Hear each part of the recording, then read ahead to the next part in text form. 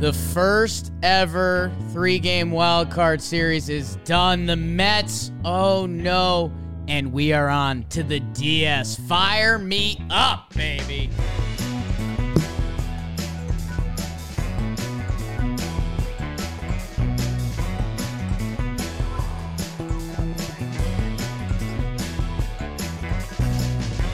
Hello and welcome to Talking Baseball, presented by SeatGeek. New code alert, John Boy Playoffs.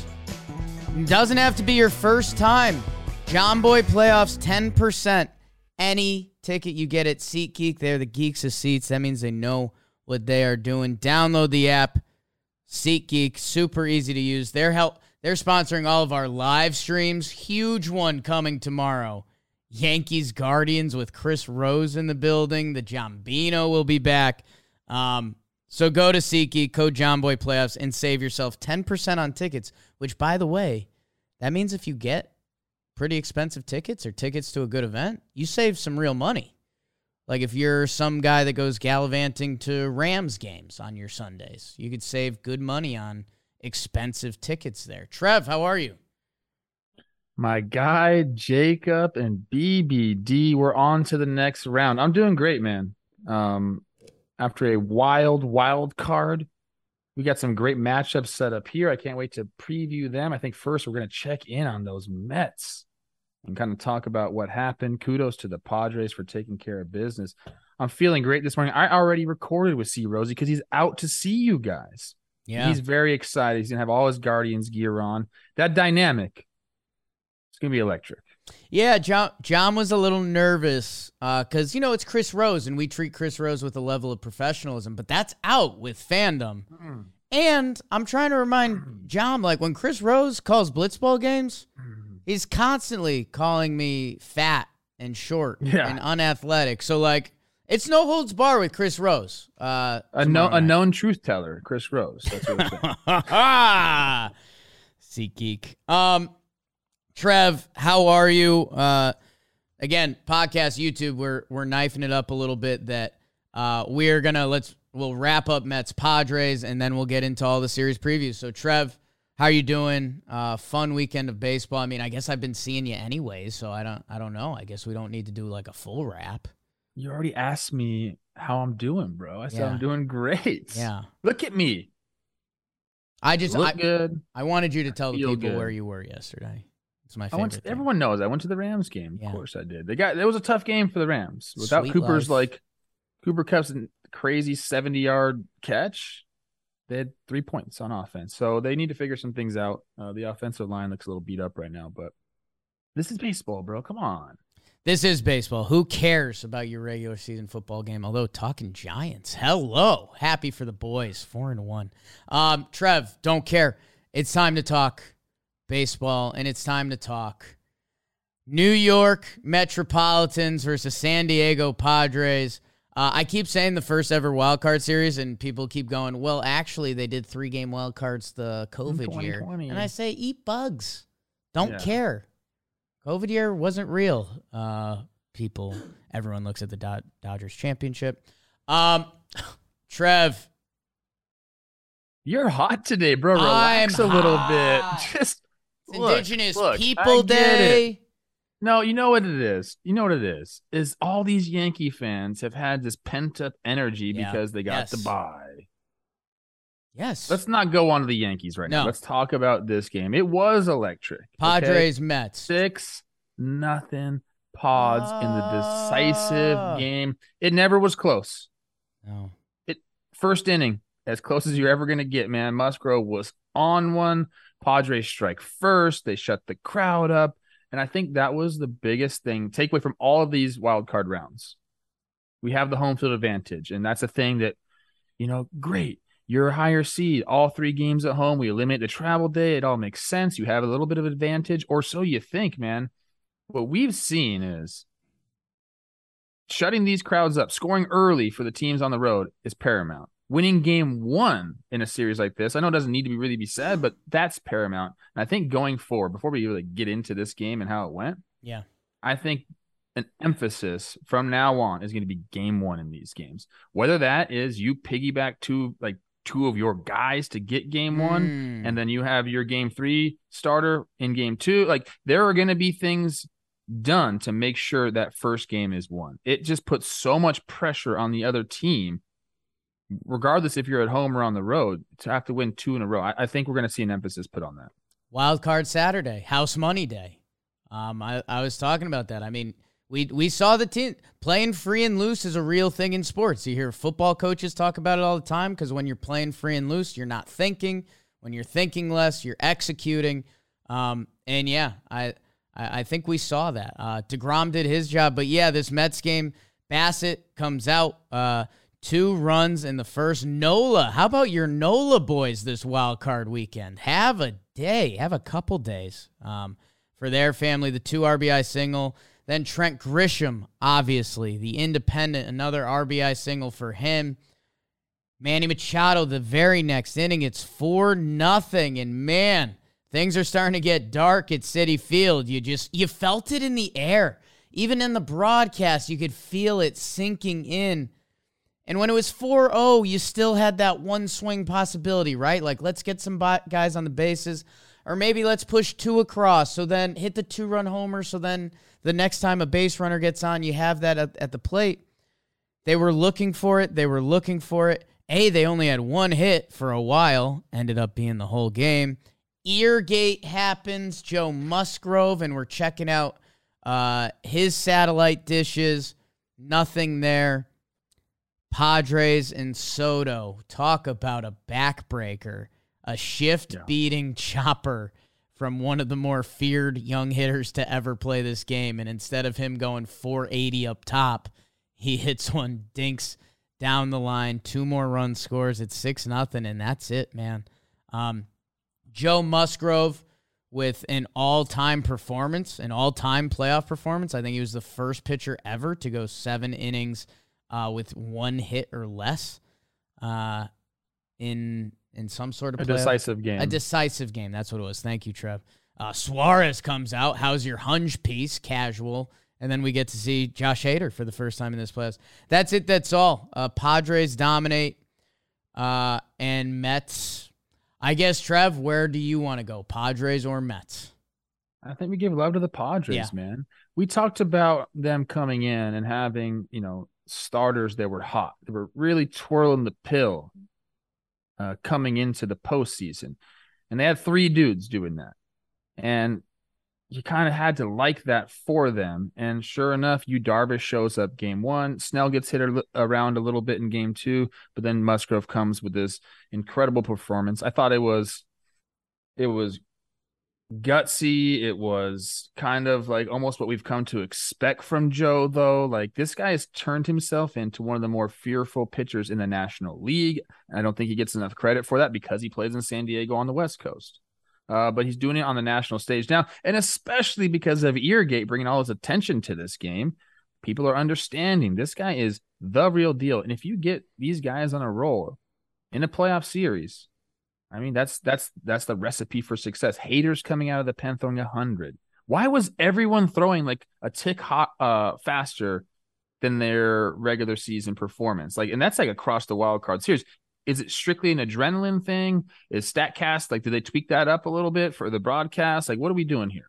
Because everyone was throwing cheese. Could be a juice StatCast, could be actual adrenaline, could be MLB getting the special wild card balls in there. They've got a little turbo boosters on there. Like, can't actually rule that out, which is insane. Oh, I forgot. That's what happened in the Phillies series. They had the little robot balls and they just guided them through the infield. They want Harper to go on. That's what you're saying, right? Oh, no. Trev, I'm glad you said Padres because it should start there. 1, they're a really good team. I've been hot on the Padres all year, mostly because of their starting pitching, and look what it ended up doing, especially in the decisive game. Joe Musgrove, I mentioned his last 4 starts coming in, 0.41 ERA, only 1 run in his last 4 starts. Maybe that's what you need to know. A 2.93 on the year, coming in hot, and he drops it. There's something powerful to when a pitcher's not scared of throwing anything in the zone, and he was not. And part of that is also when, the couple of the hard balls you did give up, Trent Grisham makes an incredible play on a ball in the gap. A couple line drives right at Soto, and, that's baseball a little bit. So Joe Musgrove isn't pitching from the stretch, and he's not scared of going back in the zone because he's not getting punished at all. I thought about that too, even with like the McNeil ball to first base. Not hard hit, but well placed. It hits the bag. If that gets past Myers, that's a double, 1 out in the second. That's like an answer inning, and things could be different. But you make the play, bare hand, easy. You made it look easy at least. And you're right, like those type of things keep Musgrove, out of the stretch. They keep the word I'm looking for? High stress pitches. Yeah. Off of him, and he's able to go deep into the game because of it. It was just a well played baseball game by the San Diego Padres. Yeah, and you started saying this, and I want to drive it home more. The evolution of Joe Musgrove, because there was this Pirates fire sale, right? Like they traded Garrett Cole a few years back, and some of their other talented guys. That when Joe Musgrove got traded, let's be honest, he was a 4.23 ERA pitcher in his career with Pittsburgh. Now he got better that the COVID 2020 season, 8 starts, a 3.86, which the advanced stats said it was a little better. You can't always go on ERA. For him to go to San Diego these past 2 years, give 30-plus starts in each season to the tune of a 3.06 ERA. Joe Musgrove has been lights out. San Diego kid.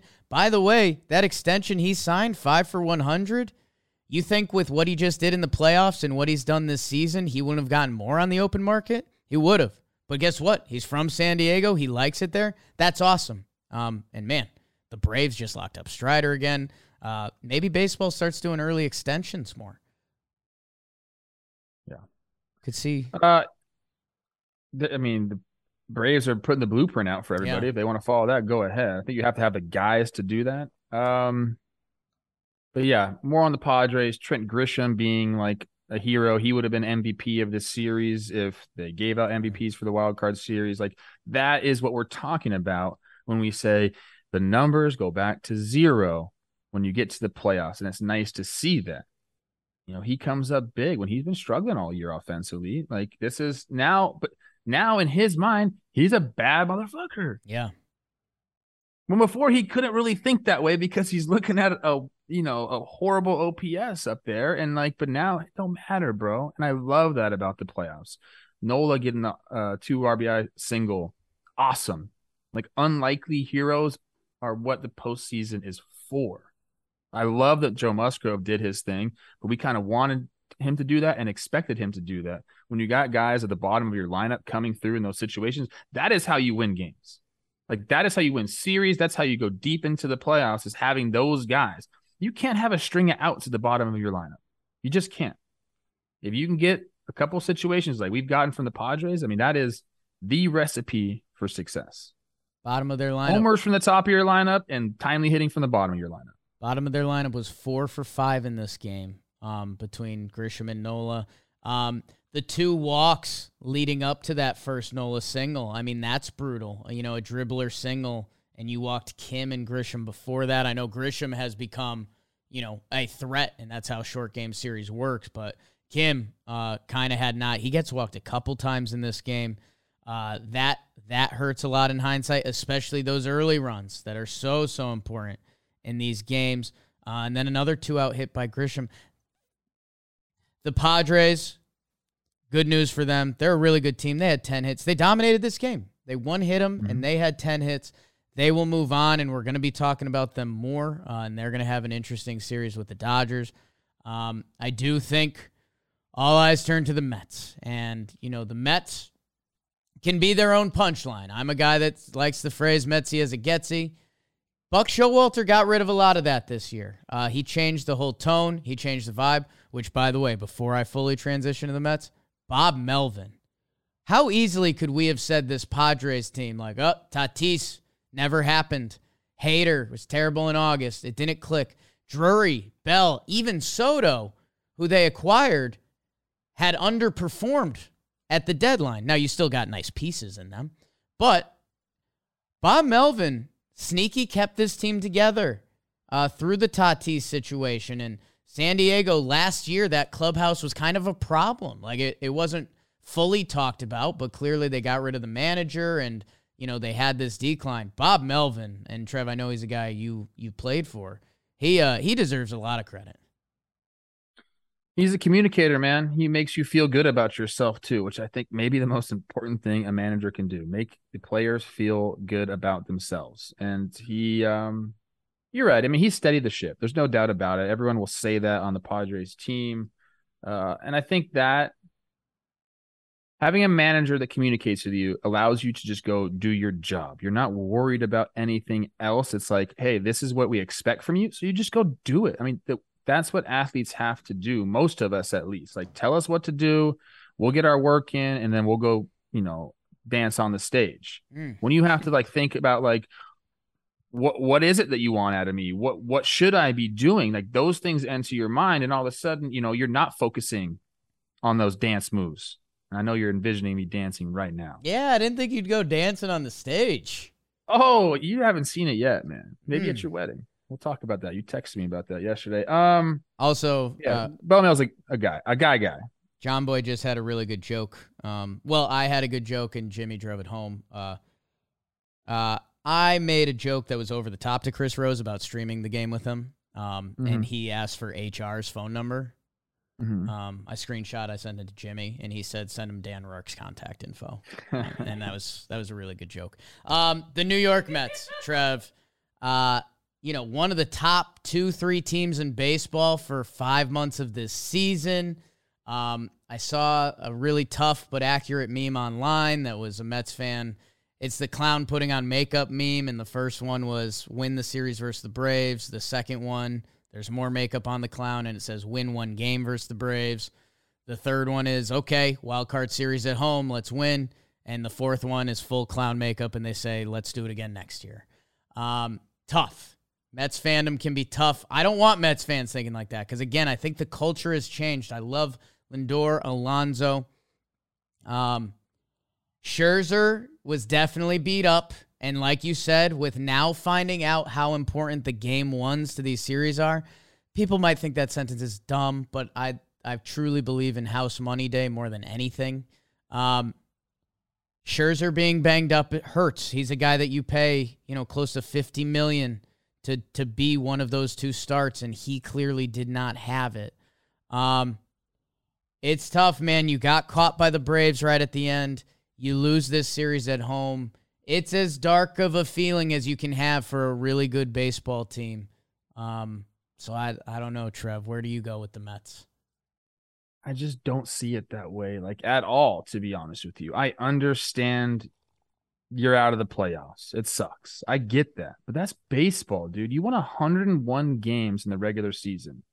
You were one of the better teams in all of baseball, okay? You actually tied for the division lead, but there's a dumb tiebreaker involved, okay? And yeah, you squandered that with 3 games at the end, so everyone was really pointing to that series. All you had to do is win one.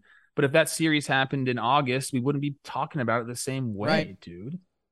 And so, I get it. It's dark times right now, and you do have a lot of questions in free agency. But if we're just talking about 2022, I mean, it was a great season. It didn't end the way you wanted it to end, but only one team's season ends the way they wanted to end, dude. It doesn't matter what round you get knocked out in. I really don't think it does. If they went and lost if they win this wild card series, okay, then they have to go play the Dodgers, and they lose to the Dodgers. That's better? I think a little bit, yes. Why? Because you won one series? I mean, I get it. You play more games, and you won a series, and that's nice. But you want the growth, and we talk about this with sports teams and getting experience. How about the Atlanta Braves, who we're going to talk about? They kind of chipped away. They gained some more, battle scars, and then they finally won it. That's not proven in baseball. The Nats team that won, they didn't really have battle scars. But if the Mets lost to the Dodgers, you still end up very sad, and it's not a win, and blah, blah, blah. Oh, we pay these guys and we didn't win a World Series. But you also may have lost to a 112 win Dodgers team, and you also could have won the series. So that's where baseball gets really tricky. But I don't know. My point is, just here's how my it point. happened in the past 2 weeks is more brutal than 100%. I understand that, but I think my point is that they did everything right this year. They did everything right. They went out and signed dudes. They went out and were aggressive at the trade deadline. I guess they weren't aggressive at the trade deadline. Maybe that was what they didn't do right. Yeah. They tried to be aggressive. Okay, you know what? That's the one thing they messed up on. Okay. For some reason, I was thinking Bassett was at the deadline. He was obviously before the season. They ended up getting what? Vogelbach and Ruff. And those were their acquisitions. I think he was a deadline, but Mets fans were hoping to snag like a Josh Bell. Josh Hader. Yeah. So, I mean, maybe that's one area they could improve in. But most facets of the 2022 season, they were incredible at. I think if you're going to point to anything about dark times, I think you got to address what's happening in free agency. Chris Bassett, going to opt out. I think he has a mutual option. I think it is DeGrom. Edwin Diaz is also a free agent. These are the things that you have to, and more. There's a lot of free agents there. These are the things that you have to address, and these are the things you can be scared of. But who do you got as your owner? Yeah. You think Steve Cohen is going to let this team that just won 101 games, do you think he's going to be like, screw it. I don't want to spend any money. Absolutely not. He's going to go after Judge. He's going to try to get DeGrom back. I don't know what they're going to do with Bassett. We'll see. I think he's going to try to get Diaz back. I think they're going to be very aggressive. Now, you can be pissed if you're a Mets fan, and I would totally understand that. Because of the way the season ended. But overall picture, you guys are in a really good spot with an owner that wants to spend money and, some pieces there still. Like we talked about some guys that are leaving, there's still some pieces there. So go supplement it again. Bring those pieces back that are going to leave. Maybe get Aaron Judge over there. Hey. I think if you're a Mets fan, cut his mic, BBD.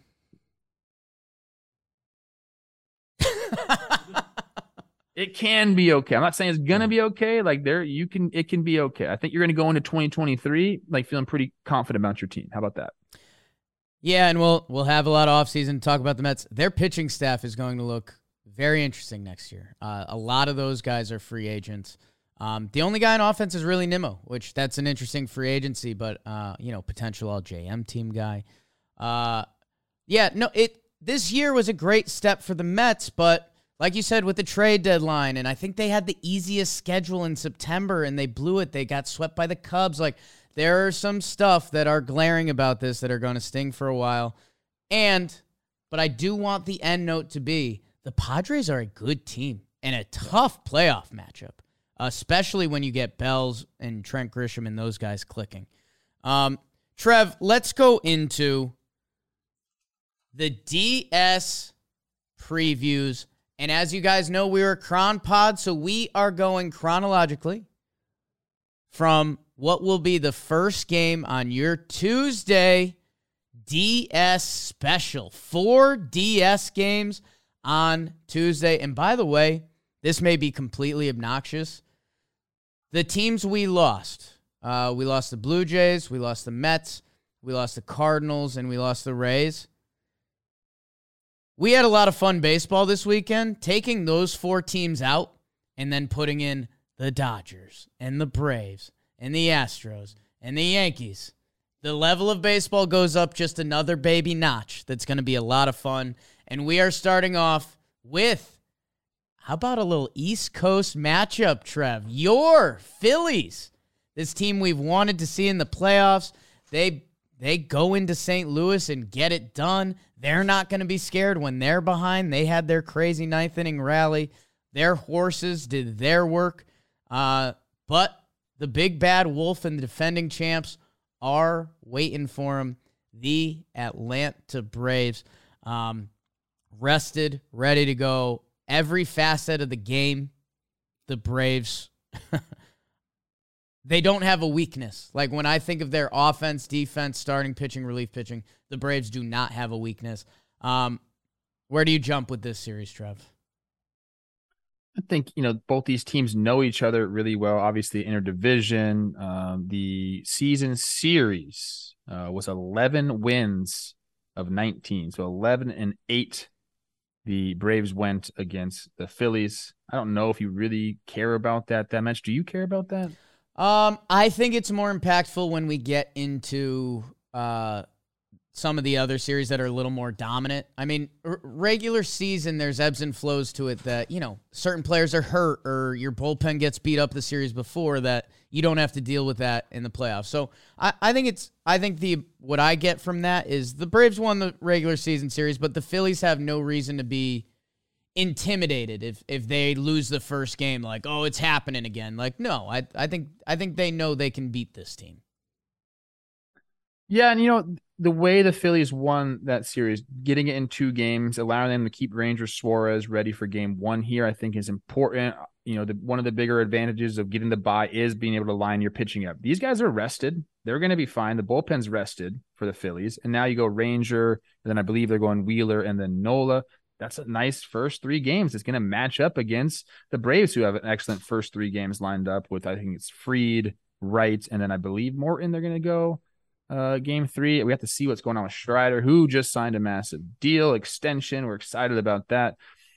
It's going to be a great series. I agree. I don't think the Braves have any holes. If you were looking at the Phillies, you would say their defense and their bullpen is where they're, disadvantaged at, but they played great in a short series against the Cardinals. So what do we know, man? We know that baseball is going to happen. A-Rod said it best. I always got to quote that guy. He has some of the all-timers. Love reading. And aesthetically pleasing, I would put this at like a 6.5 out of 10. Kind of got a little bit of like early 90s feel to it, which I like. That's back in vogue these days. A little too much red for me still. Mike Lieberthal behind the dish. Oh my God. Yeah. So a couple things going on here. Spencer Strider is either a big circle or a little circle. Because if the Braves come out and thump and dominate, they may not need Spencer Strider. Spencer Strider was probably their best pitcher against the Phillies this year. 4-0 with a 1.27. The early returns they're expecting him to be available for the NLDS. They need to see him throw again. I don't know if that's today. We will see. But yeah, they just gave him an extension, and I don't know. Young guy. I normally, for the younger folks, I like to assume that they're young and healthy, and these guys are kind of superhuman in their own ways. That I'm going to lean that Spencer Strider could be there, but I don't know. Fernando Tatis Jr., famously slow healer. Well, bad bones. Bad bones and bad muscles on one of the best athletes in the world. Trev, the other thing that, and I don't want to harp on this too much in every series, so I guess it's just a theme for the teams that were in the wild card. The bump-a-bum, the flip the script. If they win game 1 in Atlanta, and there's a couple factors in play here. It's baseball and anything can happen on any given day. It's part of what makes it, the best sport. Day games this year, Braves not very good, and they've got the 107 game. We'll see if that matters at all, if you believe in that. The Braves hitters haven't seen live pitching in a little bit. We've seen that affect teams before. It's been a little while. The Phillies played over this weekend. And if they can steal the Ranger Suarez game, which, crazier things have happened in baseball, although Max Fried, your boy, is nice, then you have your guys, Nola and Wheeler, getting ready to go in those middle games. That is what I'm looking to watch for, and I'm scared about for my Yankees too, so I'm not trying to put the fear of Braves into. But that's what I'm excited to see in these DS series, to see who can kind of flip the script on them, because that can become daunting real quick. Yeah, I think what we need to look out for is the length of the starting pitcher's line. Like, this is a series now, 5 games, where, bullpen fatigue can come into play. And that short 3-game set, like, maybe it's going to happen. But if you have a bad start by one of your guys in the first couple nights and you don't have an innings eater and you're going with your bullpen and then you bring him into high leverage the next day, like, you start to get taxed a little bit. I think this is the time now we need to keep an eye on that. With the starters that we have going these first 3 games, I don't think it's going to be a problem, to be honest with you. We've seen starting pitching be dominant in the playoffs so far. But both these teams can hit homers. And that's what wins you playoff games. this is going to be a battle. I don't think the Braves look at that regular season record and say, oh, yeah, we're going to easily handle these guys, because I think the Phillies are getting hot at the right time. Like I said, the deficiencies, like they were fine. Alec Boehm outplayed Nolan Arenado defensively at third base. Crazy. Think about that. That's that Philly infield D that BBD knew about before everybody else. But this is going to be good. I think I like inner division playoff matchups. Like there's history there. There's like a little bit of animosity. It's like you've seen enough of these guys. Like I think it creates like storylines and drama that you wouldn't have otherwise if two teams that don't really ever play each other. Yeah, and that's sometimes when teams play each other a lot, you just become very familiar. You know, if there's a funky guy in the bullpen, guess what? You've seen his funk, and you know what that's about. I'm interested to see how that ties into this series, because that's where the appeal of the Phillies, as we've talked about for years, their dude factor is off the chart. Between Bryce and your boy Reeser and JT Realmuto and Castellanos and Schwarbo. I mean, that guy can ruin a playoff series for you real quick. Alec Boehm, we're having a Bowman in these playoffs. Gene, that group you just want to go to a football game and slug beers with. That is. Let's do it. Maybe more than any other clubhouse in the big leagues. That clubhouse is like, let's go tailgate and have fun. Does that mean anything to you? Probably not. Probably not. Man, how does that factor in the ball game, Jake? If they steal game one, let's dream a little bit. If they steal don't game one, don't say steal game one. They win one. Game one. They're not going to steal shit. Ranger Suarez is a hell of a pitcher. This is a hell of a baseball team. It's not stealing anything. Is winning a game. Game 2 can kind of become their house money game. You throw Syndergaard, you throw Gibby, and see what happens. Do you just leave Nola and Wheeler for 3 and 4 in Philly and say, if we take one in Atlanta, that's really interesting to me. Why would you do that? Why would you give them a chance to tie the series up? I don't think so, dude. I think they have the rotation set. And they want, so I think it'll end up being Ranger and then those two horses, and then some combination of Syndergaard and maybe Falter or Gibby, whatever they have to do there, and then Suarez will get the ball game 5 again, I'm assuming. Well, let's get there. Anything else from this series that feels important we haven't touched on? I mean, it's funny for me with the Braves, it's almost like there's not any wild cards. It's like you and me stepping in front of the mic. There is. Watch out for this guy. You kind of know these guys. They're defending champs. I'll tell you what you have to look out for, Jake. Okay, because this is what I do. It's my job. Yep. The closers. I know I've told Braves fans, don't worry about Kenley. He can be streaky. That could go both ways though. He could put some runners on. I don't think you might have an immaculate inning from Kenley. You also might have a bunch of runners on. I kind of just there's no in between there. And I think the same thing you can say about Eflin. I love Eflin. He's my guy. I'm curious to see if he's going to end the postseason as their de facto closer. Is David Robertson going to step in and get that role? Sir Anthony Dominguez kind of look nasty there a little bit. So there's some options. I don't think that Topper has told Eflin, you're my 9th inning guy. I think he's going to ride the hot hand. Eflin's got the job done so far.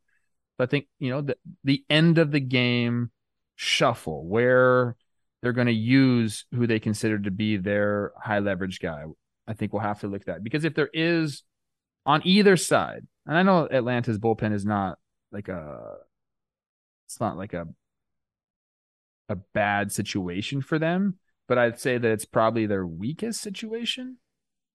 No, I mean, man, that's good. But you know what? Forget that. They're set. But for the Phillies, I mean, I think that is where you have to look, is the bullpen. How is that bullpen going to perform? I think Atlanta's will get the job done. I believe in Atlanta's bullpen. Matzek, McHugh, Minter, Iglesias, Jansen. It just ties into the bullpen is the most volatile position in baseball.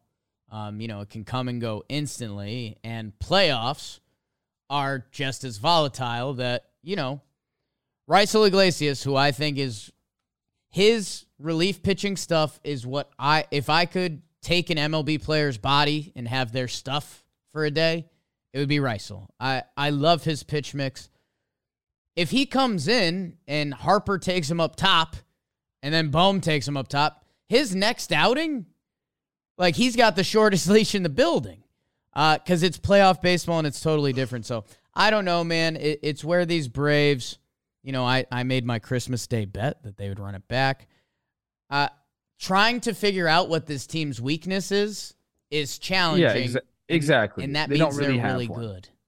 That means Jesse Chavez is going to get some massive outs for them, and we're all going to cheer because he's a national hero. Because he's that guy. Skinniest legs in the show. Him and Tristan McKenzie probably are. Ooh. 1-1. Dr. Sticks. That's a lean fighting machine. Who do you have in this series, Trev? We're doing that? Oh, man. I think the Braves are just kind of too well-rounded. I don't think this is like an easy call. Like, I think the Phillies could win this series. Like, I think they could be the team that just gets hot at the right time. But I think the Braves are just, like we pointed out, I was trying to find a weakness and then was reminded of just how many horses they have in that pen. So they don't really have a weakness. So I'll take the Braves. I don't think it's going to be easy. I think there's going to be some good games, but overall, I think their depth of talent just kind of wins out. Yeah, I'll go Braves in 4. They're stacked. They're confident. They're relentless, bro. They've got a good mix of like young and hungry with experience. Like, the fact that I'm seeing, I know these guys didn't have their best seasons and, baseball, you run hot and cold. I guess think about what we just said about Josh Bell and Trent Grisham. Those guys had a couple good games and they were massive threats. The bottom of this Braves lineup right now is Marcelo Zuna and Eddie Rosario. Like, Eddie Rosario got CS MVP last year. Yeah. Like, he can. Oh, he's ready for the lights. Poppy. I mean, he's ready. Vamo. Yeah. This Braves team picked it up at the end of the year. Similar to last year, right? Like, since June 1st, I think they were best record in baseball. They caught the Mets. They've been playing meaningful games, and this is what their whole season has been built up for. Phillies probably catch one. They're really talented in those top 2 starters, but I believe in the Braves. I believe in the Braves, and I think most people do. Eddie Rosario, I know it's boosted by a big NLCS that he did win the MVP of, but overall his postseason numbers, 92 plate appearances, he's got a 993 OPS. Compared to what does he have career, regular season? Give me 770. 767. You lost on Price is Right. Don't. Yeah, I went over. That's my bad. I love Eddie Rosario. And I don't think OPS sums up who he is as a player enough because he's not on base. I would have went $1 on your ass right there. But he can hit. And there's 6 guys ahead of him that mashed better than him this year. Hey, prove us wrong, Phillies. Prove us wrong. Love it. Be the bad guys. That's where, and Trev, as we dive further deeper into these series, the favorites are strong. And they've been kind of the top 4 big dogs all year, along with the Mets. And we know the baseball playoffs are going to rear their head. And it's just a matter of, which one? Is it the Phillies? Is it the Guards? Is it, see us rise? Baseball. Trev, all of this playoff action is brought to you by DraftKings. NFL action is in full effect. So are the playoffs, man. If there's a time, if you want to play some bets, you can find games to do it on. And if you find an NFL game you like, pick an NFL team to win, bet $5. You'll get $200 in free bets if they do. Their same game parlays are super easy to do. Hell, find a couple baseball games. Find something you like. A couple unders here and there, playoff pitching. Follow my picks in the JM ATS League. I'm on fire. Got mine this week. Whoops.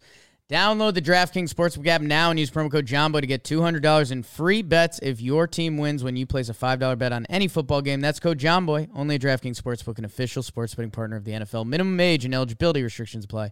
See show notes for details. Trev, I said we were Cron Pod, and when you're lining up your Tuesday, sure, turn on some Braves fills, and then your afternoon affair. The Houston Astros, 6 straight ALCSs going through Houston. They host their divisional friends, the Seattle Mariners, who took down the Blue Jays. I was coming into the playoffs, I thought we might get this matchup, and I was a little nervous because the Astros have been such a big brother. With how Seattle took care of their business in Toronto, I'm pretty jazzed up for this. With their young core and who they want to be, this is their shot at Big Bro, and I think they're going to swing hard. I don't know what that means. Astros did beat them 12-7 this year. Astros obviously dominated the division. We had a little June brawl between these two. These guys have seen each other a lot. Trev, Houston, Seattle. Oh man. Yeah, this is gonna be probably my favorite series that I watched in the DS. Because there is still that aspect, like the Houston Astros run the division, they run the AL. I believe it's 5 straight times to the ALCS. Jake, I think you added the year there, no big deal. About to. So I think the Mariners have to get over that. But the way that they went into Toronto and just punched those dudes square in the face, I don't think they care about who's in front of them. I think maybe that does matter in the regular season. Like going into Houston's tough, and like these guys are really good, and we're still kind of a young team. Like, what's our identity? I think they found it, man. I think that they are not scared of this series at all. I think Houston understands. Yeah, we've been dominant. And we played well against these guys, 12-7 against them this year in the 19 games they played against each other. But I don't think Houston is looking at this series and licking their chops. I think they understand this is going to be a tough one. And like I said, I think for me, it's going to be my favorite series to watch. Also aesthetically pleasing. I'm going to rate it an 8 out of 10. I like it, dude. Ooh, yeah. I love the Mariners jerseys. I'll admit that. Whoever they're going up with, as long as they aren't too matchy, I like the orange against like that teal is awesome. Yeah, that's a great call. I'm into it. That's a great call. As we start with these two division matchups, these teams again know each other a lot, seen each other a lot. Justin Verlander, depending however you want to cut up the numbers, they're incredible. 5-1 versus the Mariners this year with a 2.34 ERA. He hasn't allowed a home run in his last 58 2/3. So much talk about how important the home run is these playoffs. He's been doing that. He attacks the zone. He's got 187 innings in the playoffs. A full season of playoff baseball this guy has pitched. Probably your Cy Young winner. That's a bad man. It's a bad man. In Houston, afternoon game, all the oil and gas people skipping out on work to get rowdy for a little baseball game. Woo! But this is a situation, again, where the Mariners took it in 2 games, and they were able to save their 3 guy to start here, and Logan Gilbert's an excellent 3. I mean, you could make an argument that he's, the second best pitcher on that team, second best starter on that team. So, they're going to have him going, and then you have Castillo returning for game 2, then Robbie Ray for game 3. I think I'm curious to see what they do with Kirby. Like, is he going to start game 4? Is he going to be like a piggyback type of guy? Maybe some more high leverage situations. We'll see what they do with him. But I think the pitching kind of matches up against each other. I know, about Houston starters and what they're going to do. It's going to go Verlander, our guy Framber, then McCullers Jr. I think the starting pitching matches up, and there's a really, really good matchup. That's why I'm saying, like, Houston is looking at this series and being like, okay, like, we're in for a fight here. I think one big stat I did see was how poorly the Mariners hitters have fared in Houston this year. And they're hitting under 200. they're going to have to overcome that. There are some times, man, when you go into a park, you don't see the ball well. Sometimes it's because the pitcher's just really good. I think that's probably what happened in this instance. But they're not comfortable there. And I think that's something you have to look for. Yes. As I mentioned, the Braves are a team that it's hard to find what their weakness or Achilles heel can be. Houston is the same way. Their bullpen, the best ERA in baseball. And a lot of dudes that have now pitched in big-time games before. Presley, Stanek, Montero's new to the game. Neris is there. They've tapped into him. Let's see how they use Javier, Urquidy, and Garcia, guys that have now pitched in big games, and if they come in, they won't be scared, and, their stuff can even tick up out of the bullpen. Houston's lineup, Altuve has been hot recently. He will set the tone as he always does. Yordan Alvarez, the best player in baseball that doesn't get talked about enough. Bregman, his second half was insane. Tucker, potential LJM guy. He's chilled off a little bit of late. And Jeremy Pena, the young shortstop. That's the one thing that's different from this Houston team. I'm very interested to see how the kid looks in his first playoff series, because that used to be Carlos Correa, which you knew what he was going to bring. All-world defense and big-time at-bats. Pena has done nothing to make you think he'll do otherwise. But let's see it in his first playoff series, because everyone's first playoff series is different. But God, across the board, man, the team doesn't have an Achilles heel. They don't, and they have some guys with some good numbers against Logan Gilbert. Altuve probably has good numbers against everyone. He's one of those dudes. He's 8 for 19 with a homer and 5 doubles against him, so he'll look to set the tone right away. Bregman, our guy, my new best friend. We text all the time. No, we don't. 7 for 17 against Logan Gilbert. And then Yordan Alvarez, 5 for 17. He has owned a few of the players, including your guy, Jeremy Pena. He's 0 for 8 against them this season. So that's, these are some stats, some trends that might continue. But you're right. This Houston lineup is it's relentless. They can hit for power. They can get on base. There isn't a weakness on this team. You talked about the bullpen. Ryan Stanek had a 1.15 throughout the year. He set the Houston mark for ERA by a reliever in a season. This is a guy who, pretty good, but has turned it on this year, and now you have another dominant dude to go along with Presley and the rest of those dudes at the back end of the bullpen. They're daunting, man, but nothing that the Mariners, they're not afraid of anything, man. They are not. If you can go into Toronto and do what they did, a massive comeback like that, Toronto's not an easy place to play either, and that team's scary, but they don't give a shit, dude. Yeah. They won't feel out of it. Like I kind of started off when I saw the playoff bracket, I kind of, I was like, hey, if Toronto clicks and those young guys, if, Vladdy, Bichette, Springer, if they rise to the occasion, I think they could really give this Houston team a scare. Seattle, knowing that Houston's been the alpha in there for a while and they're young and up and coming, I was like, Houston might be licking their chops for this. After what they did in Toronto, I view it very differently. Seattle's going to give their biggest punches. I think a couple are going to land, and I don't know what that means. I don't know if that means trying to win the series. I don't know if that's 2 games. I don't know. But I like Seattle coming into this more than I did when I first saw the bracket. Luis Castillo, you know what he's going to do out there. He's going to give you a chance. Let's see if Logill has that in the tank. Let's see if Robbie Ray can find it. And, like you said, George Kirby, we saw them use him as a weapon. Will he be there? Patrick Corbin from recent years, that maybe he comes in as a weapon and then he's still starting a game 4. Really like Seattle's bullpen as well. Sewald, Munoz, Swanson, Castillo, Brash, Penn Murphy, our guy. In that lineup, Adam Frazier. Say that again. Which guy? Penn Murphy.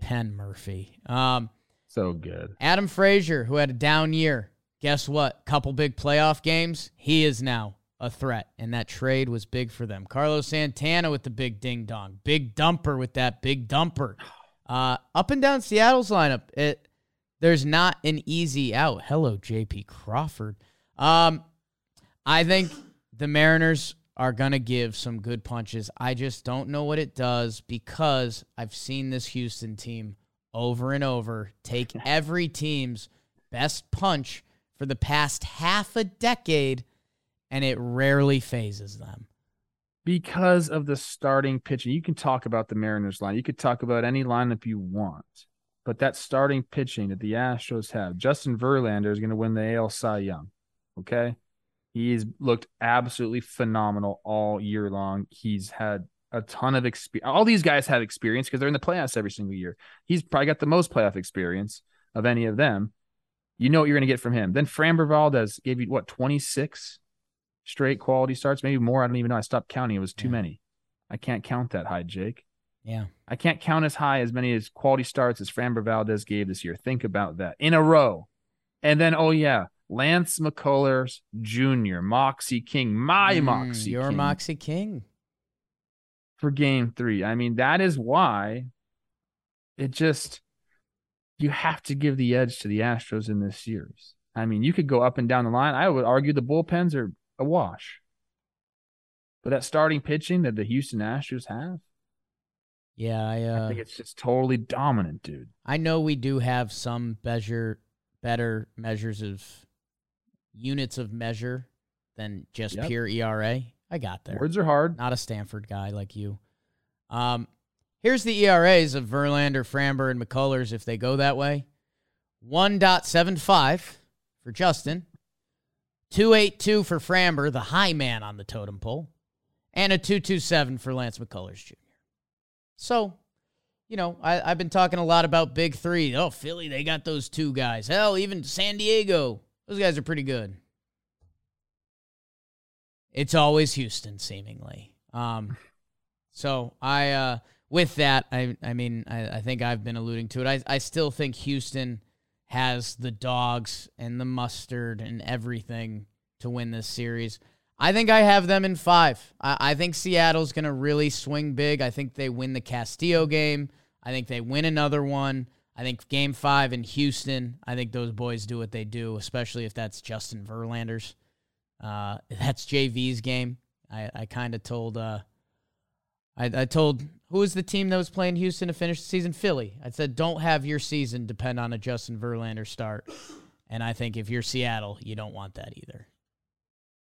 You're going Houston in 5. Houston in 5. It's going to be hard for me to pick against any of these teams that had to bye. I mean, I think I have one that I'm gravitating towards, but it's not this one. I think Houston does win this series. And you know what? I hope the Mariners fans can dance on my grave again because they've been doing it all year long. And if they want to clip this, go for it. I think the Houston Astros win in 5. Okay, Mariners Twitter account. Post it. Trevor Plouffe hates you. I never said that. I picked this team to be in the playoffs. I think wanted Seattle them to be good. They just had a bad start to the year, and Julio Rodriguez didn't look like Julio Rodriguez yet, okay? Nick Trout. Sick of explaining myself. I think Seattle loves you, dude. I think Seattle loves you. I love Seattle. I've said so many good times. I have been elevated higher than that Space Needle in Seattle. You know what I mean? Sounds like the first album to your CD. You guys can talk about old Russ together. Ooh, Danger Russ. Old Russ. Talking about that. I like the tidbit Erica put on here. Scott Service played for Dusty Baker. So that's interesting. I like when the managers have some history together. I think we might see benches clear in that series. How about that? I think Dusty Baker versus Scott Service. Who you got? Is Dusty going to poke him with the toothpick? Toothpick comes into play. I mean, Service has a couple years, yeah. Let's see. Hopefully they Advantage fight. Mariners. Advantage Mariners. Trev, the next game of the day, 7:37 p.m. We will be live streaming with Chris Rose. The Smack Talk has already begun. The Cleveland Guardians come to the Bronx and play the New York Yankees. These teams have a little bit of recent history. These teams have the semi-recent history. You were talking about, that 90s feel, that young, talented Cleveland team that ran into the Yankees dynasty of sorts. In recent years, Kluber, Jose Ramirez, they played a DS, big Didi games, got the Yankees through that. The baby Guardians come to town running high after, taking care of what they needed to against the Rays. As the Yankees, one of the dominant starts to this season. People were talking about 116 wins. That fell out of rate. They had one of the worst Augusts in franchise history. And then they got it back going in September again as their players began to come back and be healthy. Aaron Judge with a historic season. In Game 1, we will have Garrett Cole. Going against Cal Quantrill, I believe, for the Guardians, as they used Bieber and McKenzie, their horses, in the wild card. So with that, Trev, a beautiful, crisp autumn night in the Bronx. It doesn't get any better. Have they set the rotation yet? Are we going Quantrill to Bieber to McKenzie? Because you could go Bieber on a one-day short rest. All these things are happening. Nothing's official, but the word is Quantrill. Only thing I've heard was is people are expecting Quantrill until there's Guardians funny business. Which, hey, bring me all the playoff funny business you got. That goes to any team. 6 1/3 innings pitched, 3 earned runs for Quantrill against the Yankees in his only start against them. McKenzie had a fabulous outing against them, and Bieber has not faced the Yankees. So you can't draw too much there, other than the Guardians won't be scared, because I think they can rely on some of that pitching too. This is going to be an excellent matchup, aesthetically pleasing. I think this is also high for me. I think I gave 8.5 to the Mariners Astros. I like these are good. The difference in colors. This is just a classic. Yeah. This is just, I'm going to give it a 9. When I think about, hold on. I'm going to take it back a little bit. I'm going to give it an 8. So I don't think the Guardians have the same feel as the Tribe did. Like, I'm taking it back because the Guardians unis took a step back. I'm sorry. Just that is what it is, my people. So I'll give it an 8 because I still think it's aesthetically pleasing and it is classic. A classic matchup. This is the one series, Jake, that I am contemplating taking the Guardians in. And unless you can convince me otherwise, I think that's the way I'm going to lead. I think they're the Cinderella story. Now, I don't know when the ball's going to drop or the shoe's going to fall. What do they call that? The pumpkin's going to turn back into a pumpkin. You don't know when Cinderella's balls are going to drop. But this team, man, they're fighting. I know the offense wasn't really there, but I think that over a 5-game series, there's like less pressure on it. So I think we'll see some more runs scored. These are two completely different teams, and I really, really like that for a baseball series. Can the Guardians starting pitchers keep the ball in the ballpark? Can you neutralize Aaron Judge in some way? If you can do those two things, I think you got a chance, man. Your pitching's really good. The bullpen has been absolutely lights out. Yeah. So if you get some sort of a lead, you can shorten the game really quickly. And that has been a recipe for success for AL Central teams. I always reference the Royals in 14 and 15 because I saw a lot of them. This Guardians team reminds me of them a lot because they got horses in the outfield. They can get to every ball. So when you're a hitter and you put one in the gap and it gets run down, like we saw Miles Straw do that, I think it was in the second game. Like, that is deflating, dude. Yeah. And then you start to say, well, what am I supposed to do? I got to hit it over them then. Then you start doing some different things mechanically. I think that could be a factor. But yeah, man, you got to convince me to take the Yanks here. No, that was nice. I mean, left field, center field at Yankee Stadium. I mean, that's still a valley. And Miles Straw and Stephen Kwan. That's a They're really gonna go nice, get it, man. That's a really nice combo with the short porch and right. Here's what I'll say: the Yankees, I believe their starting pitching is the best it's been heading into the playoffs in a long time. Garrett Cole at the top. Hey, Garrett Cole, this is why you get paid all that money. You better be Garrett Cole. Yep. He's been giving up the gopher ball. We've talked about the importance of that, so watch out for that. Be weary. If Garrett gets clipped a couple times, that's too many times in a playoff series, in a playoff game. I mean, that's not their thing, though. That's the only... Right. That's, but, Jose Ramirez, it's his thing. Oscar Gonzalez, he just ended a series with one. One of those dudes runs into one, and it can change a game. So that's what you're watching there. Love Nestor. Let's see postseason Nestor and what that feels like. I'll tell you what, I bet it's electric.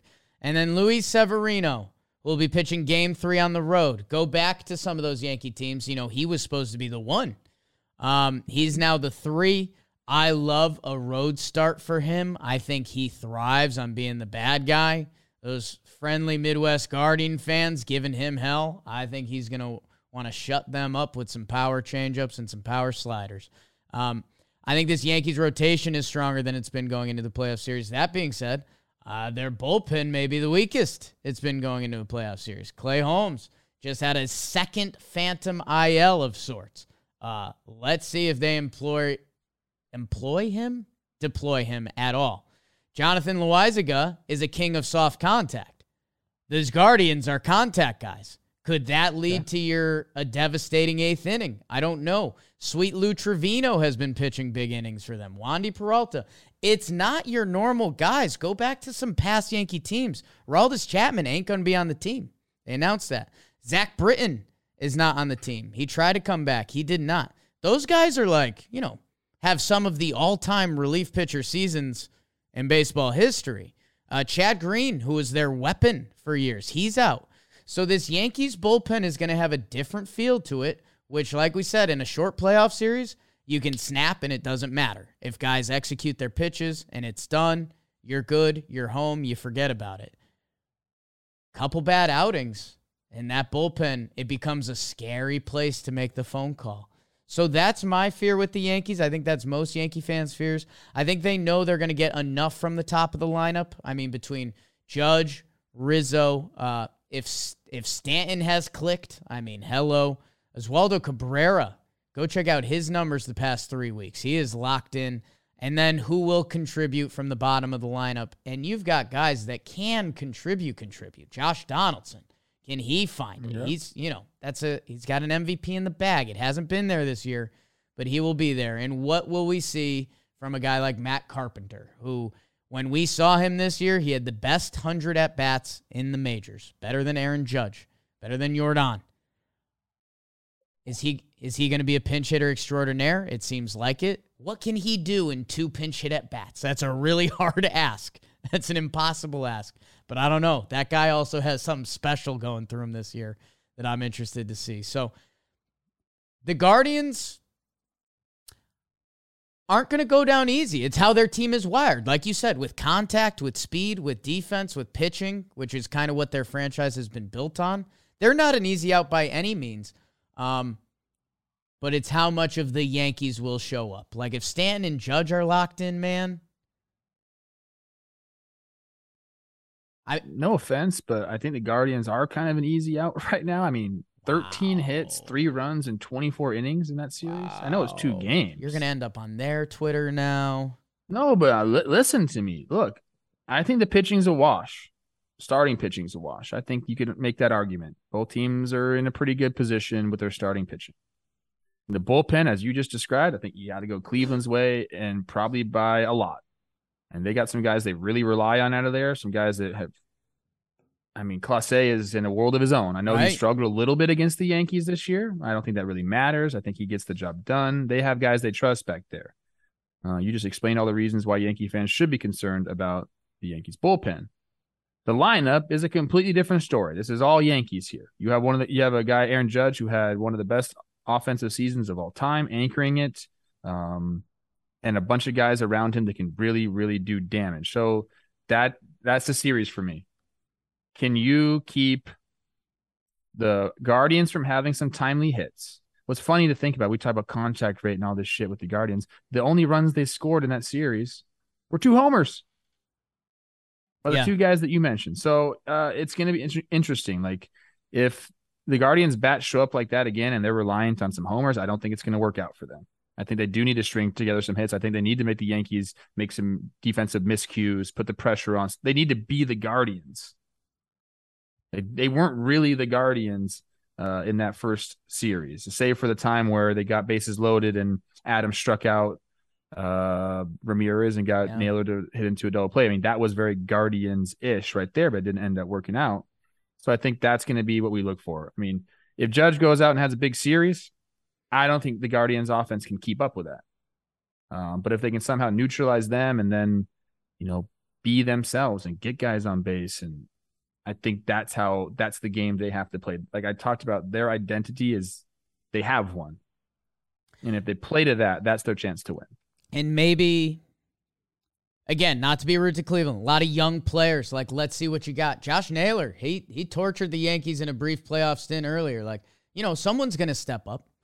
But I guess when you're eyeing that lineup and you say, who can ruin a series? Jose Ramirez, obviously. On the Yankees side, that's about it. Judge, Stanton. I mean, Anthony Rizzo. You think we can't be walking away saying that guy had a 2-homer, 6-ribby series like that? The Yankees have more dudes. Let's see how much the Cleveland pitching can neutralize it. And by the way, we've got 3 divisional series going: Phillies, Braves, Seattle, Houston, San Diego, LA. There's a little bad blood here. The Guardians, Miles Straw, if you guys remember that incident this year, Miles Straw got into it with the left field bleachers, and then the right field bleachers used the outfield as a recycling can for a little bit. And we've thought about we thought about the Jays in Seattle as the up-and-coming AL powers. How do you guys think Cleveland sees themselves in the mirrors? The youngest team that just won the AL Central? These dudes are trying to announce themselves on the scene, so Josh Naylor is going to be running hot. Like that, they are going to feed off that Bronx crowd as much as the Yankees do. So it's just a matter of when those playoff moments happen, do the knees start shaking, or does not Josh Naylor want to shut him up? And I wouldn't bet against him. Some of the other guys, maybe. He's nails. How about that, Trev? I'll give you that point. I believe this atmosphere, obviously they were at home for the first one against the Rays. Going into Yankee Stadium and doing it is different. Yeah. You can feel pretty comfortable in that wild card series, even though it's the playoffs. I mean, you're playing these day games, like in front of your home crowd. Like it kind of set up for them to get that victory. If you're talking about, time of day and, being comfortable at home, going into Yankee Stadium and dealing with everything that New York has to offer. It's not just the stadium. It's a different feel when you go into New York. I'm sorry. It's just, that is the way it is. You're right, man. Like, are some guys going to be nervous? Hell yeah, they're going to be nervous, dude. Like the lights are even brighter. Every series that you go on to, like they get brighter. Things get, under the microscope even closer. When was the last time you used a microscope? I used a microscope last year when I did my position player rankings. Oh, you had that thing where you were acting like a scientist. Yeah. Yeah. That got under people's skin. No one like that. A couple of my Red Sox fans still did not like where I had Rafael Devers. Yankees in 4. I think this is the one. You didn't convince me enough. Do it. I think the game plan for the Guardians is to walk Judge, and hopefully nobody else beats you. You can't let that guy win. I think that's obvious. I think Tito understands that. I'm going to say Guardians in 5. Okay. Happy for you.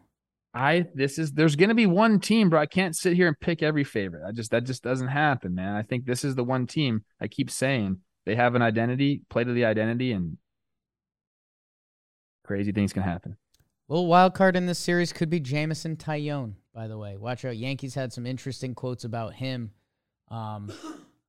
with some of their playoff stuff. He could be a swing guy. They said he might close games. He could that. I was thinking about that. What are you going to do with him? Can he be one of those guys? He could also start game 4. I would love – he seems like a guy on the road in game 4. I've kind of backed myself into that stance on talking Yanks.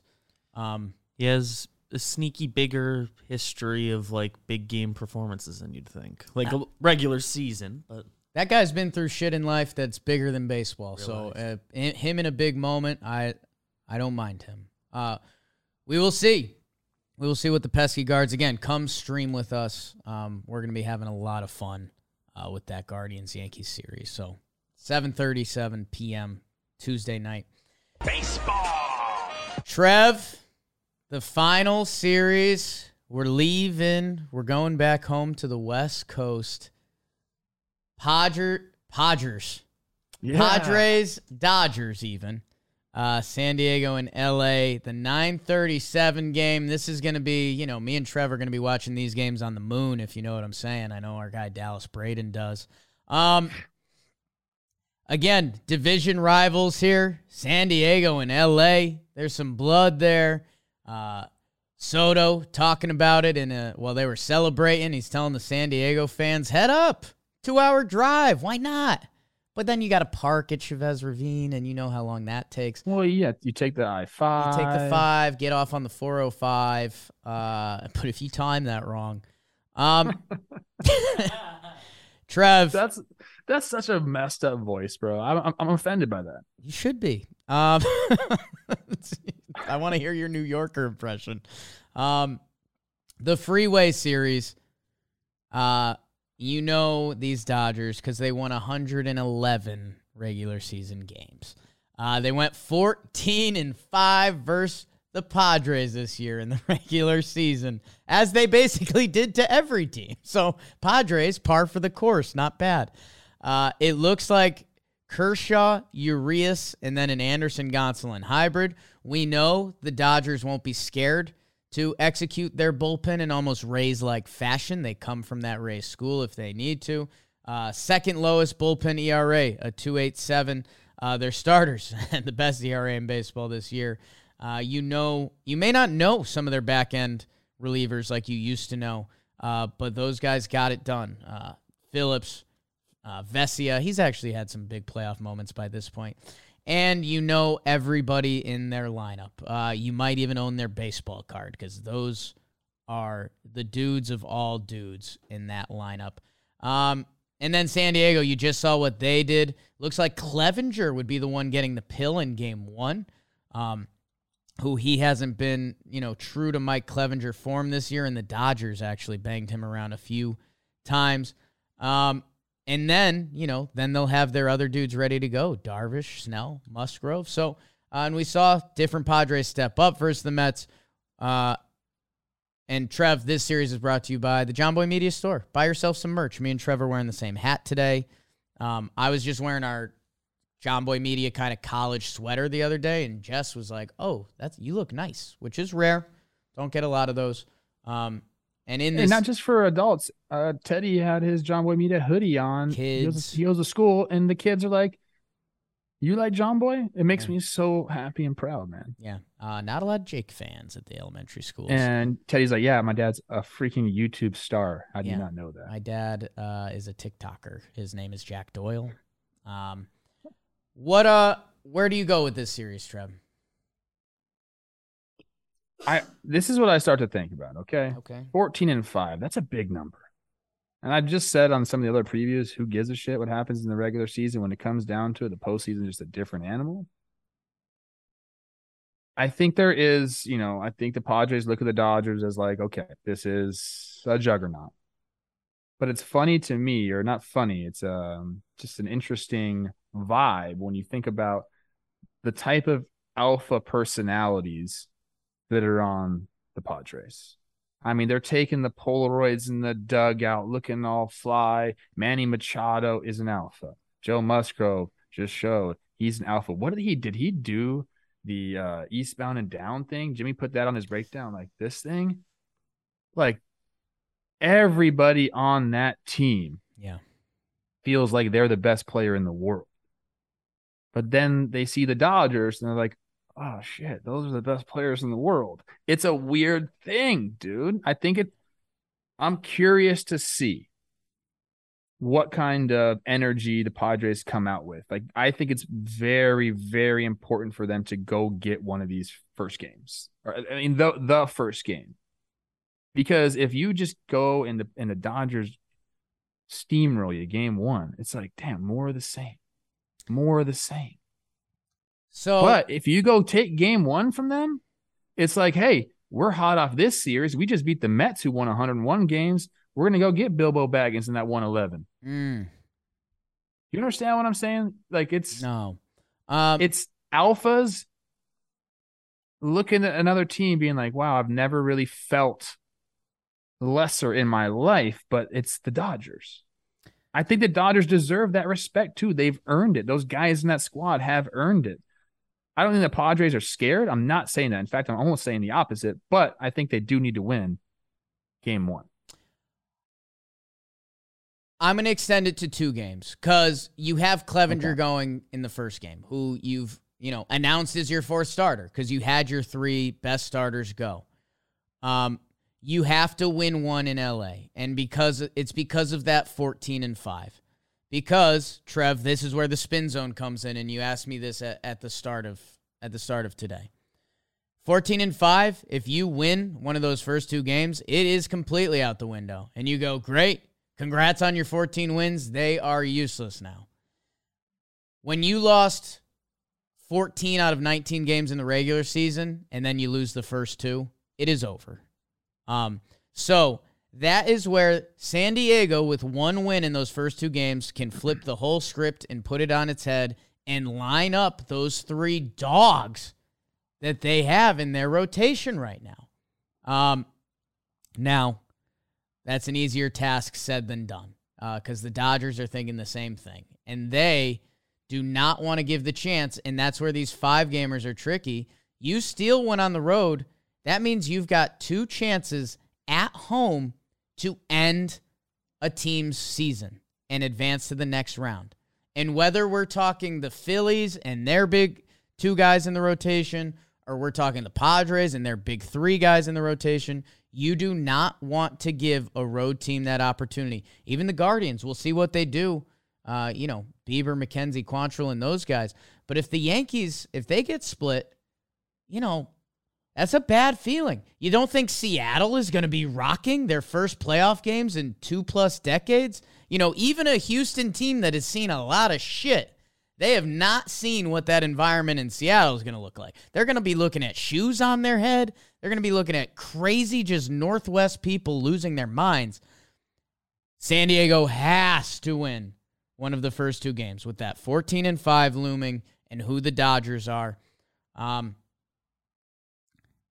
by the way, they're feeling good. The 2 going West Coast to East Coast to West Coast flight-wise, that's tough, and you're going to feel that a little bit at some point. We'll see. You got playoff energy. But by the way, we are in full-blown blow the stats out the window because Trent Grisham is no longer regular season Trent Grisham. Josh Bell is no longer regular season Josh Bell. These Padres, some fun storylines here. Soto and Trey Turner on opposite sides of the field. We just saw that with Scherzer as well.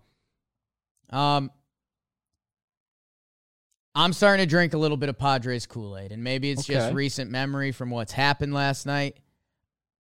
I've believed in this team too much all year for what ended up being an 89-win team and a team that doesn't have arguably their best player. I still really like this squad, man, and I think there is something to galvanizing, and we saw it a little bit with the Braves last year with Acuna out. There is a little something to baseball and galvanizing when you're missing a guy who's supposed to be a dude from you. You kind of look at each other a little differently. Like, we all have to step it up a little bit. And when you're having Austin Nola put balls in the hole, when you're having Ha-Sung Kim put together good at-bats, Trent Grisham and Josh Bell are scary at-bats in the playoff. This Padres team has the formula that has been proven to work in recent playoff years and past playoff years. We haven't seen Josh Hader fully unleashed yet. He got his 1-inning clean in. He got that done in. Did you see Suarez throwing the pill last night? How's your casual 101? Like, you're looking for a breakout bullpen guy? I think Suarez might be your dude. That guy throws nasty stuff. Josh Hader can end games for you. You're going to get an effort from your rotation every day. And you've got Soto and Machado in the middle of that lineup with other guys contributing. That's a playoff formula. It's just they are playing the big bad wolf, and will it be enough? And every other team this year, it has not. I was going to say, you can say all you want. Yeah.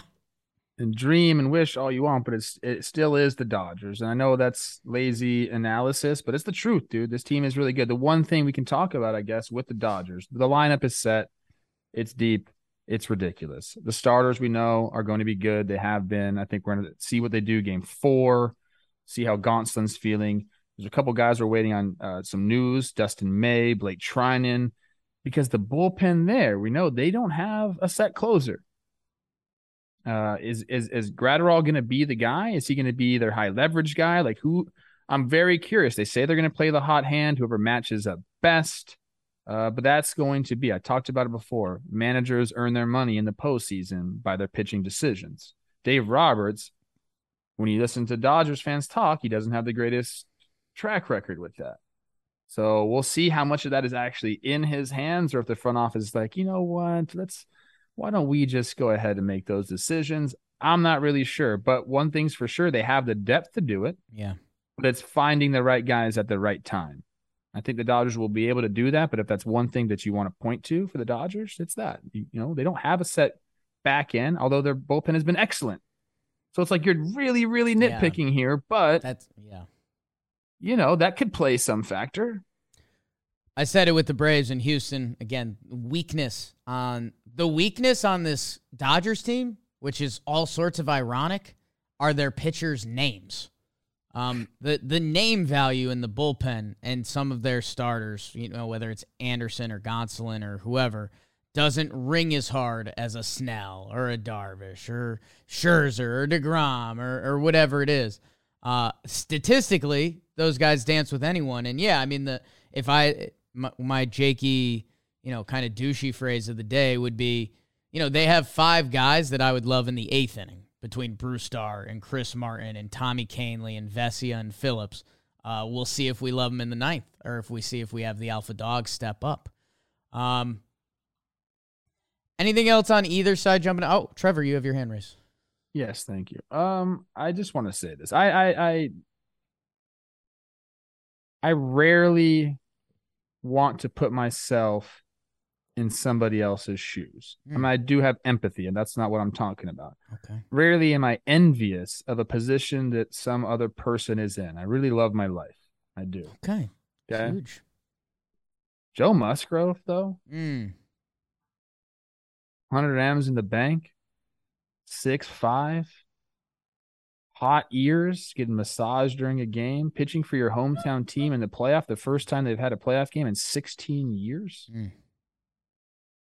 Like, dude, I don't know if it gets any better than that.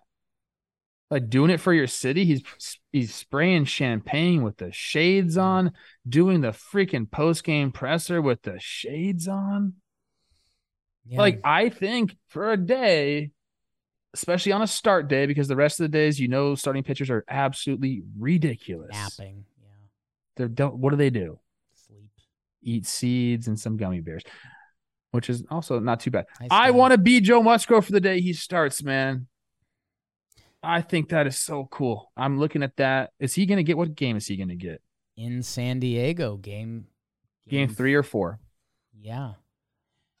Dude, think about that. Jake, where'd you grow up again? Fucking Connecticut. I mean, if I got a start for those Hartford Whalers, the emotion coming out of me would be different. Say Whoville? That was pretty good. Got to give me the Shire at least. Come on. This is a token baseball pod. You fit in the Shire for sure. High school, when I could grow out my curly hair, you would have liked that. Yeah, I mean, give me Joe Musgrove in San Diego. To push it to a game 5? To push it to 5 or to clinch it? Trev. Take your pick, playa. You saw me do this the wild card round. I was making my picks, and I go, oh my God, I'm picking all the home teams, and there's no chance this works. I said, which home team do I think is susceptible, and which team is going to be good at being the bad guys? I said Seattle. They rewarded me at the end. I'll go down, it's baseball, so there's no way I go 4 for 4 here because I'm taking the 3 favorites, and I basically was looking for one not to take. I'm about these Padres, man. Like, Soto is going to be a problem every at-bat. You know who loves being the bad guy more than any other MLB baseball player? Manny Machado. Manny Machado, who, by the way, had a little Dodger stint. We all remember that, right? Manny Machado Those two are a problem every time, and when they get contributions elsewhere offensively, you feel that. They get some strong defense, man. Ha-Sung Kim, watching him play short is fun. Cronenworth, Machado, Trent Grisham, Jurickson Profar. This team plays good defense. They have the big threats in the lineup. They have other guys contributing. They've got dudes in the back end that can ruin you. They've got the big three in their rotation. Never mind if Clevenger chips in. And all of that being said, the Dodgers are a better team, but I'll take a chance on the Padres. In 4, Joe Musgrove. Oh, the place goes nuts. Burn it down. I mean, I would love to see that happen. The Queen is dead. The Queen is dead. Joe Musgrove is alive. Nice ears. Alfonso Marquez knows that very well. Did something for me. Pitching Ninja, I gotta shout this out. Pitching Ninja put out the video of like him going behind the ear and then the coin coming out like your grandpa used to do. That got me. I was pretty happy with that one. All right, Jake. I think that I do love the story of the Padres. I love that character arc, kind of in the shadows and then get to the postseason. It's almost like the quote unquote ugly girl puts her hair down and takes her glasses off, and all of a sudden, like, oh yeah, she's hot. Ooh. That used to happen in the movies, doesn't happen anymore because that sets the bad example because beauty comes from within. Yep. But if we're back in those days, could the Padres be that girl? I don't think so. I think the Dodgers are too good. I think the Dodgers win this one, even though they have a bazillion left-handed pitchers, and that scares me a little bit. I know I shouldn't be. The numbers tell me not to be scared of. I'm a little scared of that. If Brandon Drury all of a sudden decides to go off and just hit a couple timely homers, he looks good in the uni. Aesthetically pleasing, I give this series. I rank it high also. I like this. I like the blue matching up with the yellow.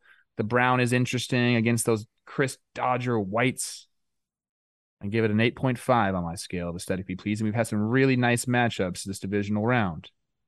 I'm taking the Dodgers. I think they get it done. I think this one does go 5, though. I think Joe Musgrove pushes it to game 5, and the Dodgers win that game. You could be right. Mookie Betts just bowled a 300 because why the fuck? I mean, that was... You talked about Peter Moylan playing golf while the Mets were fighting for their season's life. Mookie Betts just chunking bowling balls while other people are like throwing up in their shoes getting ready for playoff series was like, oh yeah, that's right. This team didn't care about the regular season. No. They won $111. They didn't even try to win 111 games, and they just did. Like out of Walker spite. Buehler didn't contribute at all. 0. Brought the staff ERA up. Jacob deGrom is coming to this team next year. Like, it's going to be a shit show. Don't tell Mets fans that. Trevor, anything else for the good people? That's it. Hey, enjoy the games, man. These are some excellent baseball players. No matter what happens, I think the games are going to be good. There's not going to be any snooze fest type of thing going on here. And keep it locked in here. The streams will be fun. You guys are going to be doing those. And then we'll be going every single day, recapping the games. That's all we know. That's all we know. John Boy. Are we going to get the return? We are going to get the return of John Boy. Prodigal son? I guess he'll be with the live stream on Tuesday night. And then we'll record Talking Yanks. And then he should be here for Talking Baseball Wednesday a.m. So I'm going to give Joms a shout real quick. Give him a shout. Give him an ear people shout. Have been getting on him, how he's not on these shows as of late. I know this. He wants to be on these shows. There is a lot of things going on with our company, with his family. He wants to be working. That's like where he finds his peace. That's what he likes. He likes talking ball. Yeah. He likes doing breakdowns, all that stuff. He's ready to go. I can't wait. I'm going to, you know what though? Yeah. You got to give him a little shit. Oh yeah. Just a little bit. I mean, that's family. That's love. Damn. Guys, we will see you Wednesday morning. Tuesday, take a half day, or don't even, just put up an auto email reply. Like, Happy Indigenous Peoples Day. Jake sucks. Like that. Yeah, just put up one of those auto reply emails that's like, I may be delayed in getting back to you because I'm working on baseball something. season, motherfucker. Yeah. Hey, Brandon Marsh, he didn't like his hair and his beard. A woman commented to us on Twitter that that's all that she likes. So that's Not a Jake fan then.